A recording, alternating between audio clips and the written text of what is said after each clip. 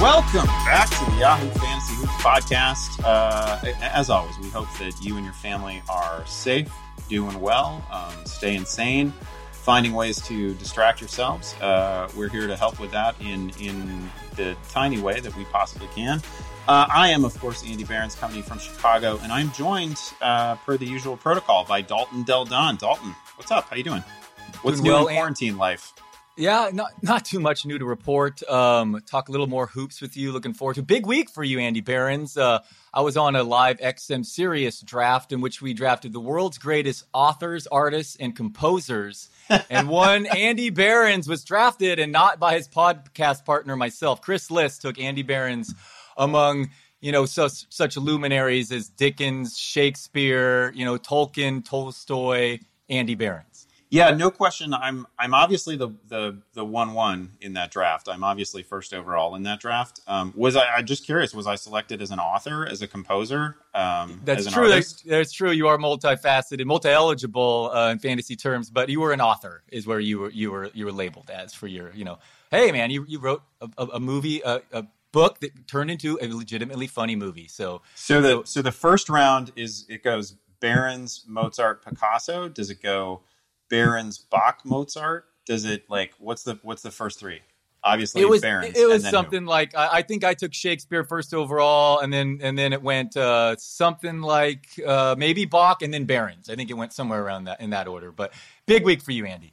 I mean, what the hell has Shakespeare done in the last 3 centuries or whatever? I had a book published just a few years ago. No doubt, yeah. No, and the performance art is going to continue with this very podcast too, as well. So. I love, by the way, that the RotoWire guys on Sirius are just drafting the out of everything. Oh man, yeah, they're searching for content. They haven't hit, right? Daily 2 hours every day right now with no sports. Yeah, it's rough. So yeah, they're bringing me on, and I ended up drafting one of my buddies who's a New York artist, is my last art pick too. So you weren't the only one off the wall, sad to say. So yeah, it's a tough time, man. We need sports to return, and hopefully it eventually does, but yeah, it's rough right now, man. I mean, they've kind of sort of returned. Have you been watching? You've been watching Horse? Did yes, you watch the first. What a night that was for Chicago sports, by the way. Allie Quigley and Zach LaVine both win. That was huge. For the sake of this very podcast, for no other reason, I did DVR it with the kids jumping around. I did watch it. It was entertaining. I was telling you backstage. My favorite part was checking out, the players' backyards. These rumors, not rumors, but Jason Tatum and Giannis supposedly have not touched a basketball during this hiatus, which is just mind-blowing to me. I don't understand that. They don't just have a hoop in their backyard, but I like checking out how those players had it, and the video shooting wasn't wasn't 5G or whatever, it wasn't exactly 4K, but other than that, it's entertaining. Yeah, that's definitely the primary problem, of course, is that everything is super pixelated, and it's understandable. There's not really anything you can do. You can't send a huge production crew to work on it, right? You basically got to rely on somebody with a phone, also at your house, moving around and trying to get shots. So hard to blame the network for the production quality. It's fun that they're doing it. I know it got hammered on social media, but I was enjoying it. I'll say that much. It's really, one thing that you quickly notice is it's hard. There's just there's a time lag in the broadcast, right? And when everybody's hearing each other. So it's very difficult for them to communicate back and forth. It's a little bit pixelated, so you can't always tell if a shot even went in, which is a little problematic in Horse. I'll give you that. But still, it was pretty fun. I'm going in, I would not have said that Allie Quigley was my favorite, but you and I were talking about it earlier. She's got all the NBA players, obviously, for the most part, have pretty serious compounds at which they're living right now, and with those compounds seem to come pretty great full court setups, or at least half court setups, right? So they've got baskets that are firmly planted in the ground, but Allie just had the basket on wheels that you had in your driveway as a kid, whatever. A lot of give on that rim. A lot of give. Yeah. All she had to do was get the ball on the backboard anywhere and it would drop in. Her go-to shot was a banked free throw, which I don't know, go try to bank in free throws. It's not that easy. and unless you've got like the friendliest rim of all time. So if that's really the bucket that she's shooting on, I think she's your prohibitive favorite. Yeah, she was kind of money though. She was impressive. And then what Levine's going to do? He really did try to utilize no dunking, but he still tried to utilize his athleticism. So that'll be interesting. Oh yeah, that forward. was cheap. He was putting the ball above the rim, like he was doing like these no rim layups that, but basically by getting his hand like a full foot above the rim and then dropping it in. So it was pretty like if he does that to Quigley, that feels like it should be out of bounds. But again, she's got some home court advantages of her own. Shout out to her for utilizing the Pete Maravich. She was seated on the ground like 8 or 10 feet away from the bucket and banking a shot in. I thought that was pretty awesome. Yeah, I love the Pistol Pete references every show these days. Horse was fine. That's all we got. Our old sports, man. Yeah, I get the criticism, and we talk backstage. The producers like, let's talk about how boring it was, and then I love Barron's. You were entertained, but low bar to clear these days. You're watching old sports, but I will tune in and see who advances to the next round. Yeah, there's a novelty now to being able to watch any sort of sports where I don't know the outcome. Right.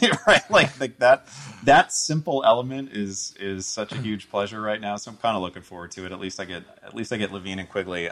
They were super fun. Bulls news. So you have some Bulls news. Bulls news. Come on. We do have Bulls news. Like I was pretty skeptical as to whether our new executive in charge of Bulls basketball, Arturas Karnisovas, was actually going to be able to fully push Gar Forman out of the picture. It appears that's actually happened. We're not going to have Gar and perhaps Paxson in just some sort of still takes a salary in an advisory role sort of situation. Like I was obviously afraid that Karnisovas comes in or anybody comes in and that person is immediately somehow underneath Foreman and Paxson in the hierarchy. It doesn't seem like that's the case. So that's super exciting. Karnisovas really has like legit power. Boylan maybe hasn't been moved out just yet, but it's really hard to imagine that, especially once the full front office takes shape, once we've got a general manager to go with the, Karnisovas in this sort of like all-powerful authority executive role, it's really hard to imagine that they're not going to want to pick their own head coach. I'm sure that the Bulls ownership isn't that interested in continuing to pay, Jim Boylan to not coach for whatever it is, 2 more seasons, something like that. They don't generally like being in that position, but you can't let a team of executives come in and then be handcuffed to not only the old regime's coach, but a coach who's just pretty clearly overmatched. Yeah, I think it was Windhorse. He wrote a nice rundown of the whole GarPax relationship and how it came to an end. I was going to ask you about season tickets, but who knows anything as far as live sports. But where did you stand there? I mean, obviously, so you're encouraged moving forward, yeah? Yeah, I mean, they took my deposit. They didn't have any qualms. Same with the Niners. That. Yeah, same with the Niners. Yes. Yeah, like I don't know when the season starts, or we had the kind of bouncing all around here, but Dr. Fauci just a couple days ago came out and said that he can imagine a return of sports, perhaps even soon, but there's no way it can happen with live fans in attendance. At some point, I'm not going to be super excited to keep shelling out $1,000 a month or whatever it is to the Bulls for a season that I might not be able to attend. But whatever, I'm generally excited about the direction of the team. There has been some thought that they obviously have a nice young nucleus. It's not a winning nucleus at this point, but they obviously have some nice young players. There has been some thought locally about like what trades they may make. Everything presumably is on the table for a new regime. Interesting. Do you have any thoughts on any of the players moving forward? Personally, I've been playing around with that nerdy stat I brought up last week, player impact plus minus, and which you have begun to embrace because it says things about Draymond Green that everybody just knows. Yeah, you're getting confused of two. There's another one I use too that really label it, but this one is not quite that one. Yes, he likes him one season. Yes, but the stat's not bad. And looking for the prospect is interesting. It loves LaMelo Ball. And I wanted to ask you about Halliburton since he's, I think, fairly close to Iowa State, right? So I don't know if you watch much of him. But before we circle back there, the past prospects, it loved Wendell Carter as like I think it was a top 10 prospect over the past 4 years, counting this incoming class. So for whatever that means, it was big on him as a prospect. And oh boy, if you look at what it thinks of Zion, this movie, what he did in his limited playing time this year and as a prospect, man, he's like in a whole nother level. But so I'm interested. I was all set on Killian Hayes as a Warriors pick, and now LaMelo Ball is interesting. And I'm curious on your opinion on Halliburton and Wendell Carter. Well, so first of all, I tend to see all of college basketball through the prism of Iowa basketball, right? Like, no, I know, super, right. I'm pretty much about my university. I'm not like out scouting the entire college community. I figured that was close enough. I figured it was close enough. Maybe you'd catch him a little. So yeah, so I've seen him. I guess I would be a little surprised. Like, I don't know. My current understanding of this draft class is that there's all sorts of different names that could go number one, right? I don't feel like there's a consensus.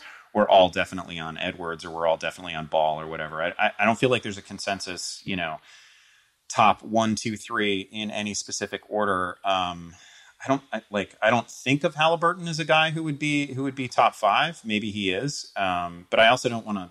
I don't have the full prospect profile at my fingertips on any of these guys.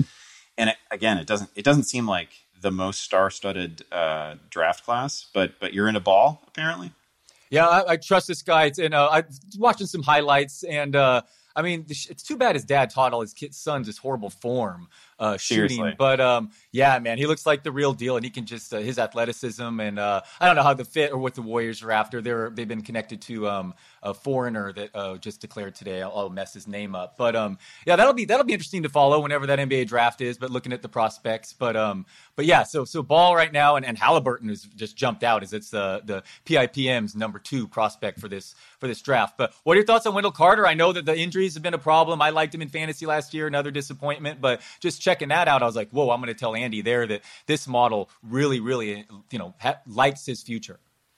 Yeah, not based at all off of his collegiate experience, but I've been super impressed by him, and the current coaching staff has not really been willing to use him as any sort of centerpiece player, right? He's been very role playery in their offense, and maybe that's just life next to Zach LaVine, right? Zach LaVine is obviously a 25 a game sort of scorer.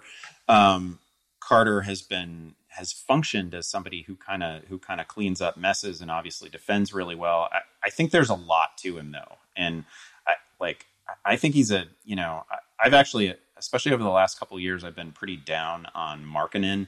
Not in terms of like what he brings night to night necessarily. Obviously, he's had some injury issues as well as Carter, but as a passer, he's not even really a color by numbers passer. I mean, he doesn't even make the expected pass that you're supposed to make. But I think Carter can. Like, I think Carter is a pretty well-rounded player, super strong, obviously really strong hands. You can see that in like contested rebounding situations. So I don't know. I figure everybody's on the table in terms of trade for the Bulls right now. It's not like they've been some, it's not like there's some shimmering superstar on the roster that they have to build around. Absolutely. But I'll be moderately disappointed if Wendell Carter isn't part of this team going forward, because I like to kind of young players when they have a variety of injury issues, but it's not one stubborn problem, right? It's not like with Carter and Markkanen. It's not like, it's not like they have bad backs, and it's not like they have to miss time because of a balky knee or something like that. So like,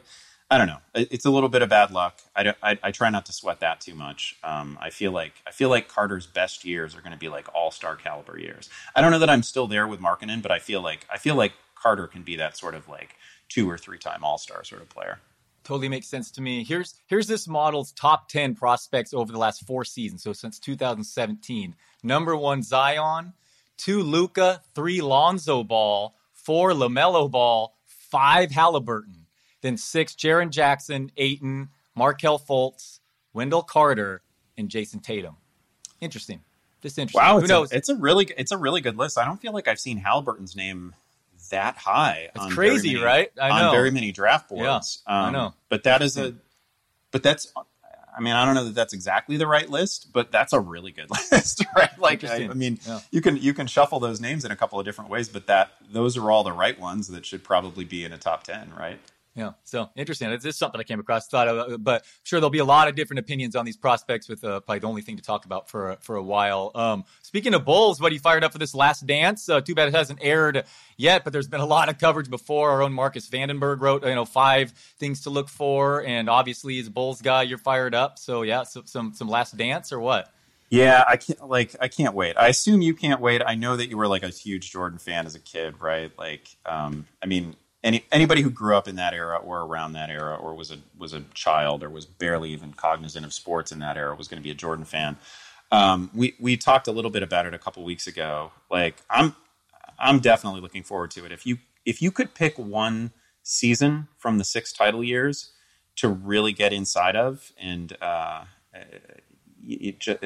just seeing what was going through everybody's head, it would be for me either that year or the final year of the first three-peat. Like, I just think, when a team is just so like emotionally and mentally spent, and they've basically been playing nonstop with only the shortest breaks for 3 years at the absolute highest level, and they're taking everybody's best effort every night. Like, I just think that's got to be so exhausting. And my own memory of again that Bulls team that won the 6th title was just that there was so much just sort of low-level simmering animosity among players and among executives on the team, and between like the coaching staff and Krause, and between players and Krause, and everybody was going to be a free agent, and everybody was fed up with not only the general manager, but I assume that a personality like Jordan, somebody as relentless at that, just wears on people.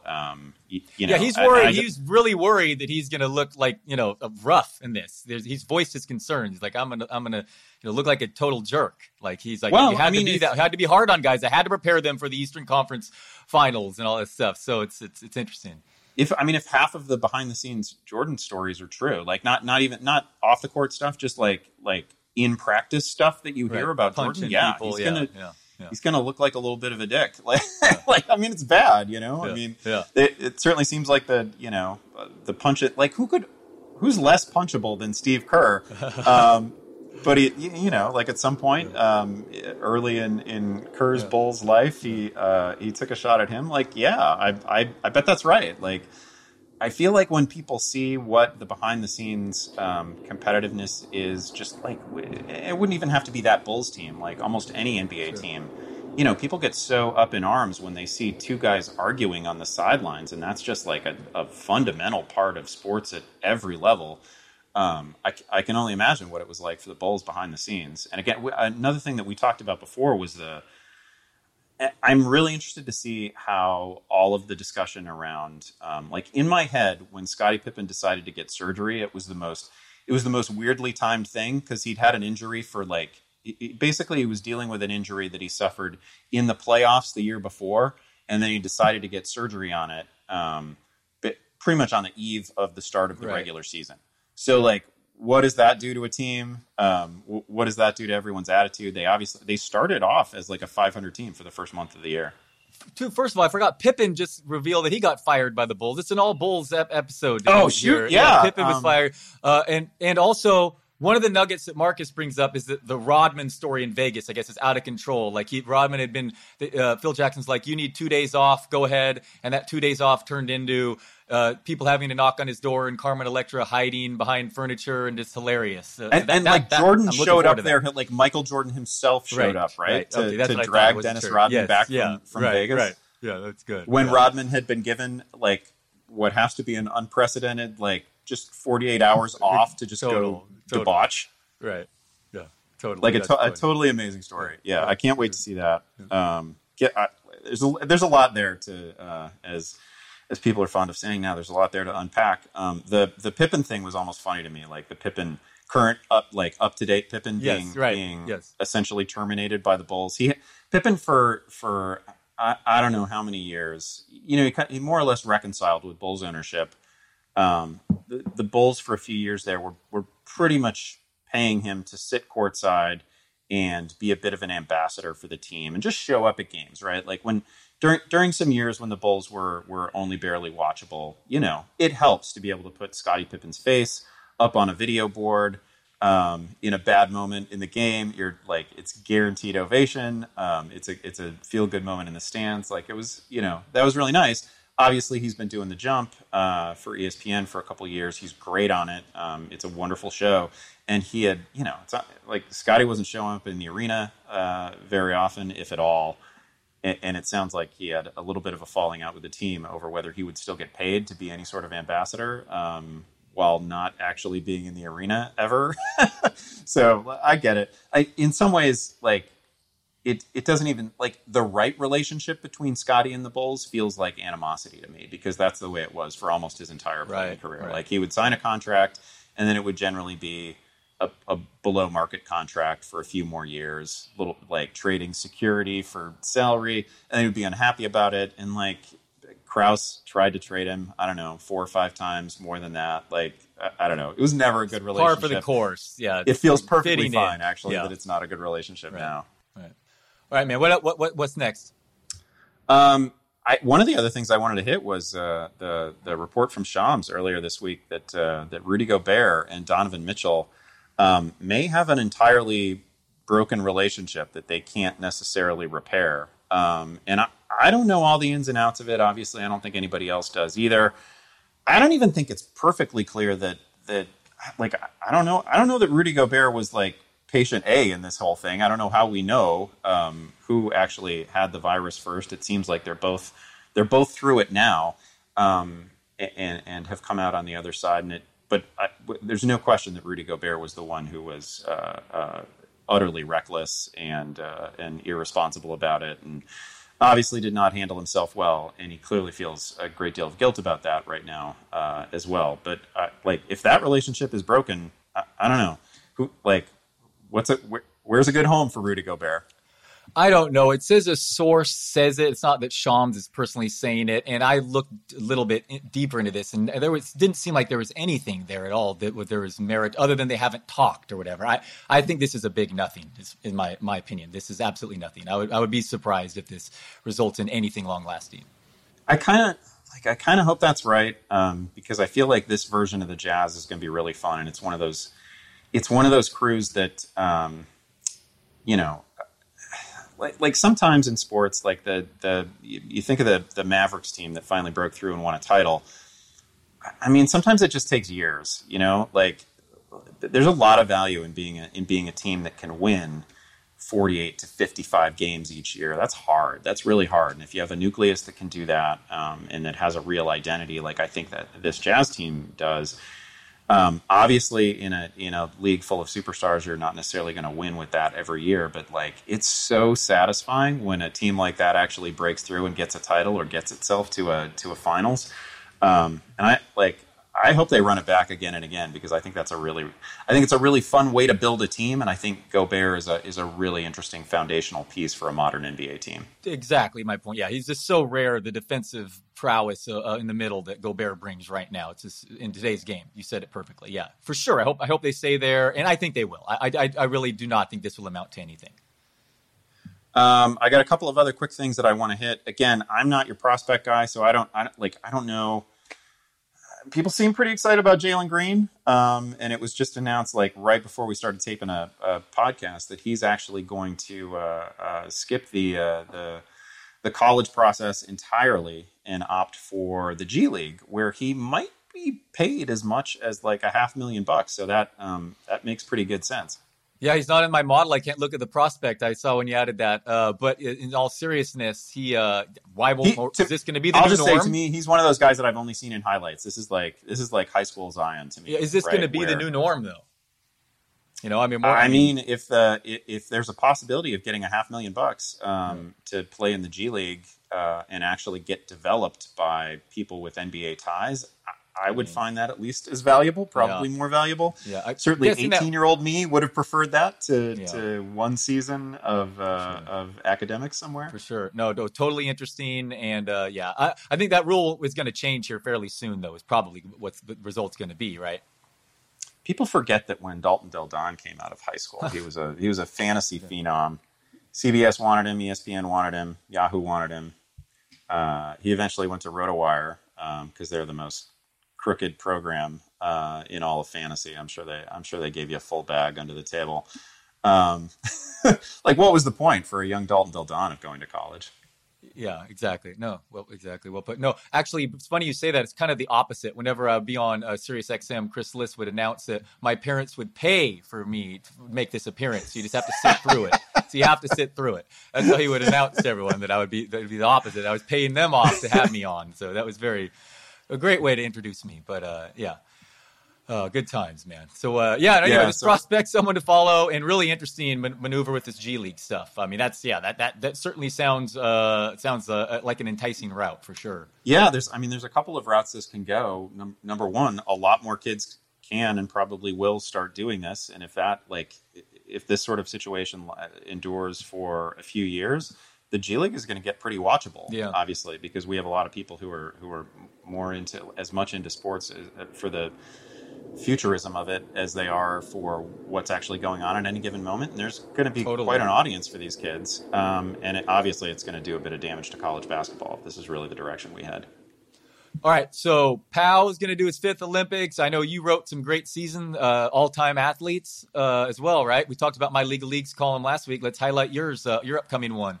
Oh shoot! It's tied to The Last Dance. I wrote a really long thing. It's not a really long thing in the way that Dalton's League of Leagues manifesto was. It doesn't have to get broken up into 5 different parts. It's not like 5 separate leather-bound tomes or anything like that. But it was pretty long by the standards of sort of blog writing and internet writing. It was pretty long. It probably went about 4,000 words.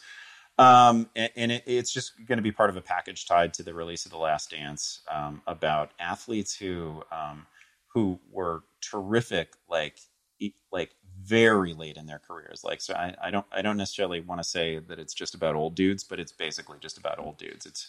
It's about athletes who had transcendent seasons when they were very late in their careers, and the springboard to it is just how good Jordan was at 40.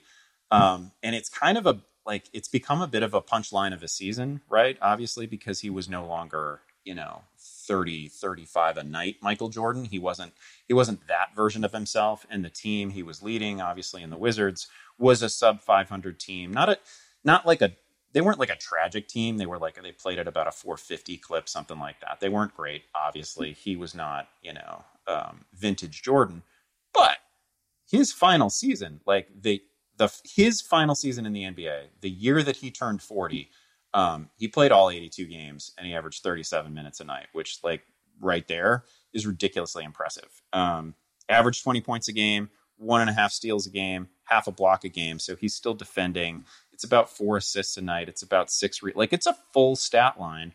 And I think the Jordan blurb that I wrote basically began with a blind comparison between the season that Jason Tatum is having right now and Michael Jordan's age 40 season, stat for stat, super similar, and even get to some of the advanced numbers, the value over replacement players, super similar, which is not to say, obviously, Tatum's doing it within the context of a team that is playing at a 650 winning percentage, something like that. It's better, but it's not that much better. Just a little bit of an appreciation for how good Jordan was when we were all treating him as a little bit of a punchline. Yeah, I need to go back and look at which of those 2 seasons I just happened to catch him when the Wizards were visiting the Suns in Phoenix, and he hit a game winner of the game. I had to see him one last time.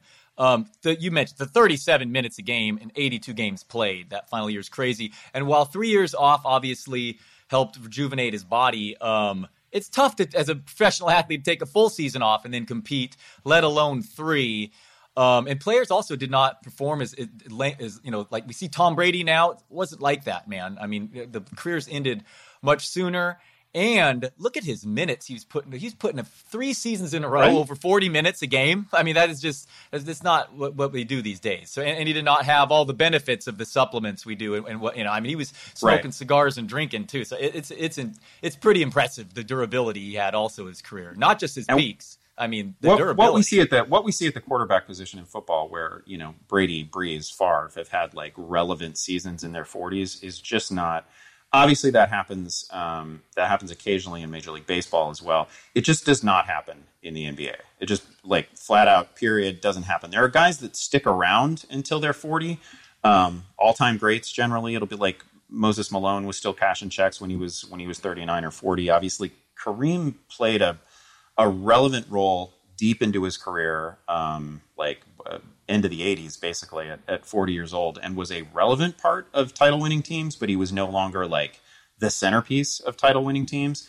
Not to say the Jordan's Wizards were playing at a playoff caliber level or anything like that, but to be a 20-point-per-game scorer at the age of 40, even if you've taken a couple of years off before that, is just insane. Like the way I can tell you as somebody who is aged to 40 that the way you're generally feeling every day, it's a bit of a roller coaster. So just like it's a little bit of a shout out to him. It's as you get further away from it, it's just an incredible season. It's crazy that happened. It's crazy that a 40-year-old man played 82 games. Like we're looking at this from the perspective of the load management era, right? Like we don't even ask our current stars in their primes to play 82 games. It's like, why would you do that? That's gross negligence. He just did that, averaged almost 40 minutes a night. Yeah, not only is it crazy to average 20 a game at that age, but the perception at the time was probably like disappointment. What are you doing wearing this jersey? It was like not conceived as some feat, right? It was almost like what's happening. And now you look back, you take a step back with a different perspective, and it's like, man, what an impressive feat, man. Yeah, so that piece ended up being really long. I think I wrote about maybe 20 different athletes. It's 18 or 20 different athletes, many of them from Major League Baseball. The two guys that stick out as having absurd careers, even among a population of players who lasted into their 40s, were I wrote about Satchel Paige, which was really fun. Satchel Paige pitched in the mid 1960s. He pitched 3 innings in a major league game for the Kansas City Athletics in like the middle of the 60s. 3 scoreless innings, only gave up 1 hit. Carly Yastrzemski got a double off of him. That was it. Yeah. So that's insane. That is pitching insane. into your 50s is insane. And then you can get lost on. I'm just bouncing all over different sports right now, but you can just get lost on Gordie Howe's hockey reference page because Gordie Howe played his first season he played his first NHL game in 1946. And he closed his career in 1980, which is just stupid, right? Like you can play a game where you can take it back all the way to basically the dawn of hockey itself through like 5 guys using Gordie Howe. It's insane. Well, I remember playing Jaromir Jagr in Sega Genesis game when I was in the 4th grade, and last I heard he was still in the NHL. So and I'm getting old. So yeah, hockey, I believe it. That apparently that's one sport longevity you can really have lengthy career. Yeah, so that was the whole thing was really fun to write. Some of the other NBA athletes or basketball players that were profiled in there. There's a little bit on Cynthia Cooper, who was just absolutely great in the formative years of the WNBA, and had to write about Kareem a little bit because he was such a key component of title-winning teams. And he was actually he was the Finals MVP at 37. It's not so much that he was, obviously by the time the Lakers hit their back-to-back titles, 87, 88, he was well past his prime. But 85, he was still the best damn player on that team, and he was the Finals MVP. So that's a pretty incredible run at 36, 37. So Powell is talking. How many Olympics would this be for him? This would be his 5th Olympics. I can't get over that.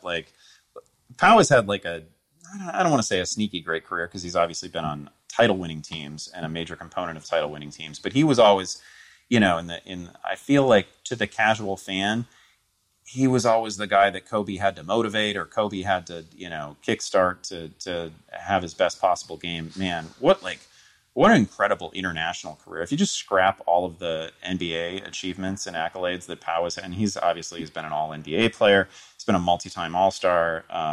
He's been an NBA champion. It is a great NBA career. If you set all that to the side, that guy's won 2 Olympic silver medals, a bronze medal, and he's eyeing his 5th Olympics. I think the one Olympics that he participated in 2004, in which he didn't medal, he averaged 24 points a game, 23 points a game, only ever bows out to the USA, right? So he loses to the best possible opponent.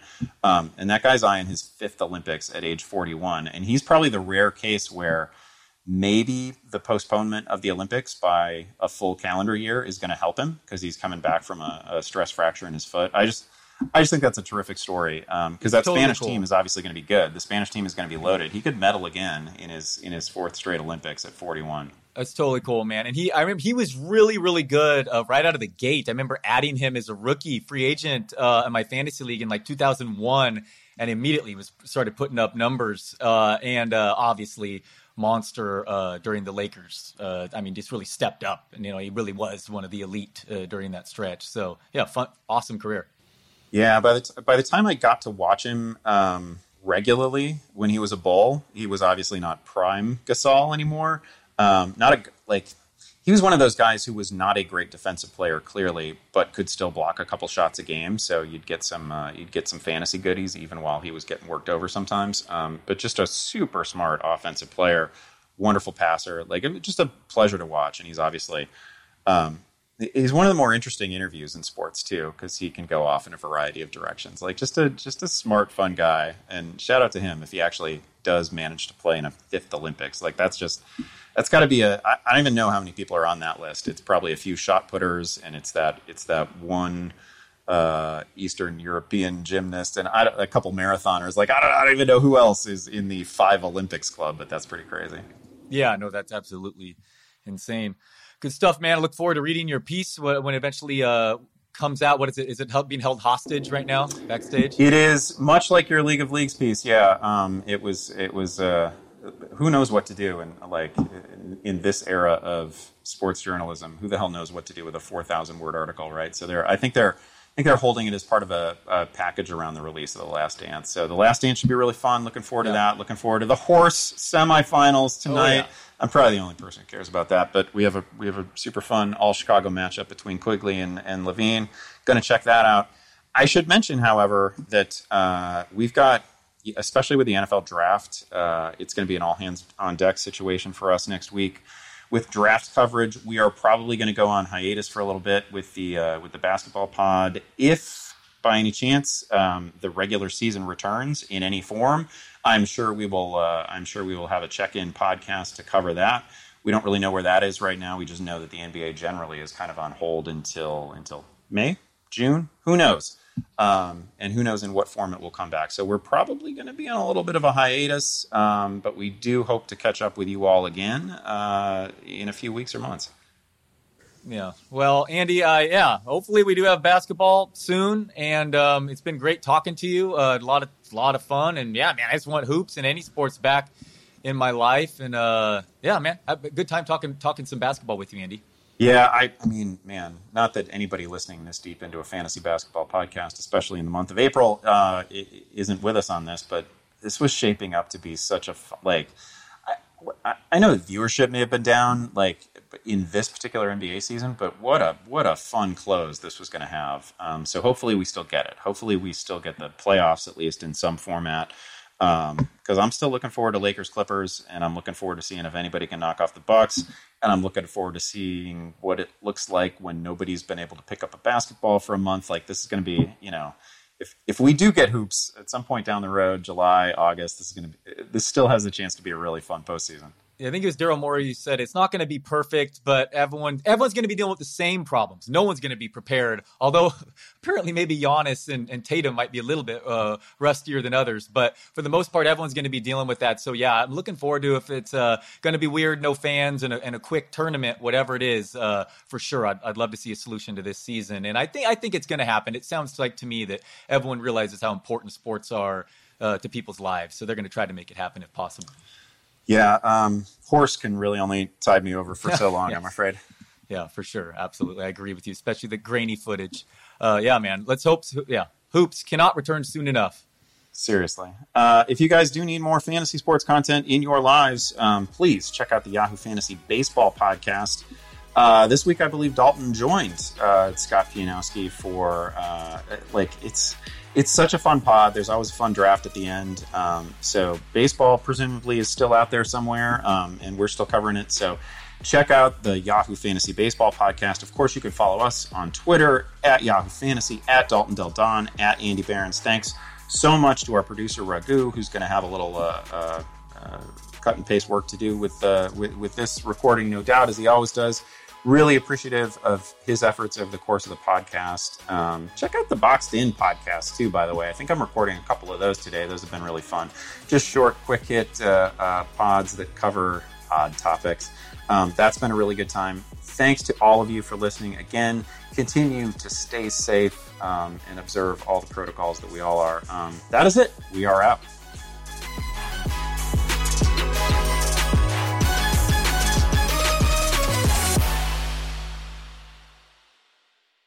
It's no secret that our world has been interrupted. A World Interrupted is a daily podcast telling stories of coronavirus and its impact on the economy. So subscribe today on Apple Podcasts or wherever you listen to podcasts.